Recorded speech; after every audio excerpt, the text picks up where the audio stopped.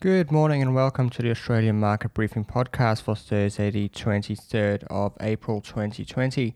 So having a look at some prices around the world, the S&P 500 moved up 2.24% last night.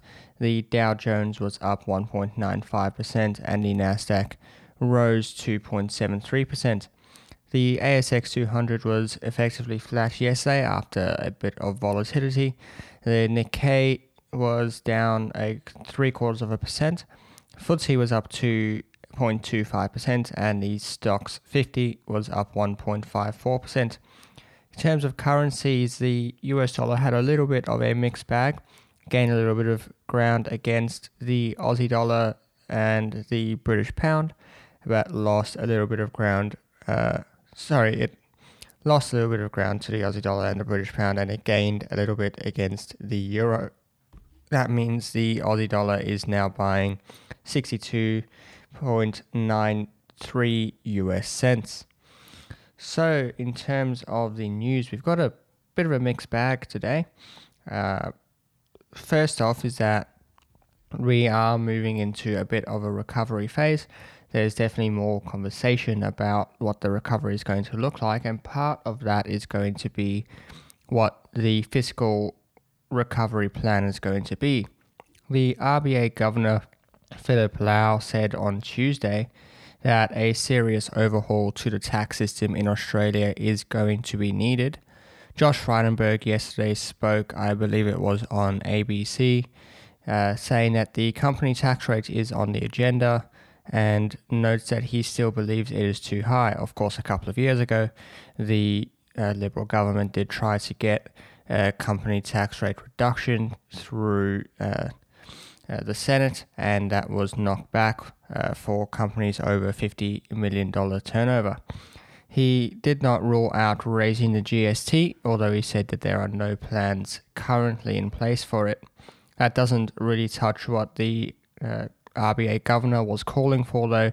He was saying that we need to have a wide range of tax reforms, things like removing stamp duties and moving to a land tax and reducing the reliance on income tax. Although I'm sure, as many of you will agree, that seems a little bit ambitious for governments to try to take on.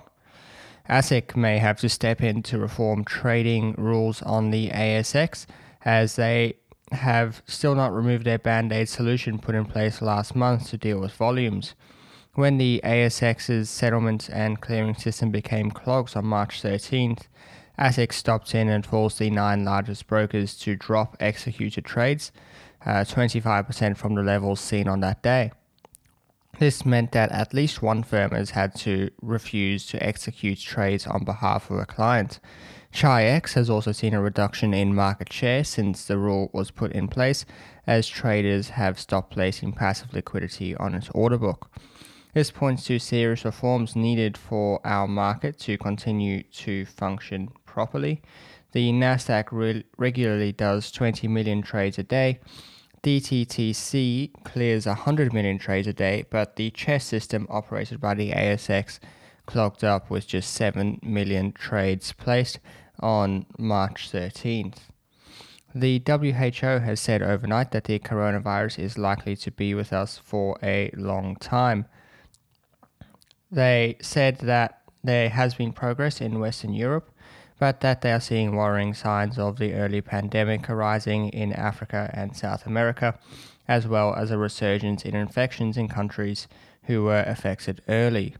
Meanwhile, UK officials have warned that a highly effective vaccine or treatment is very unlikely within the next year, and that they should not expect a quick transition back to normal life.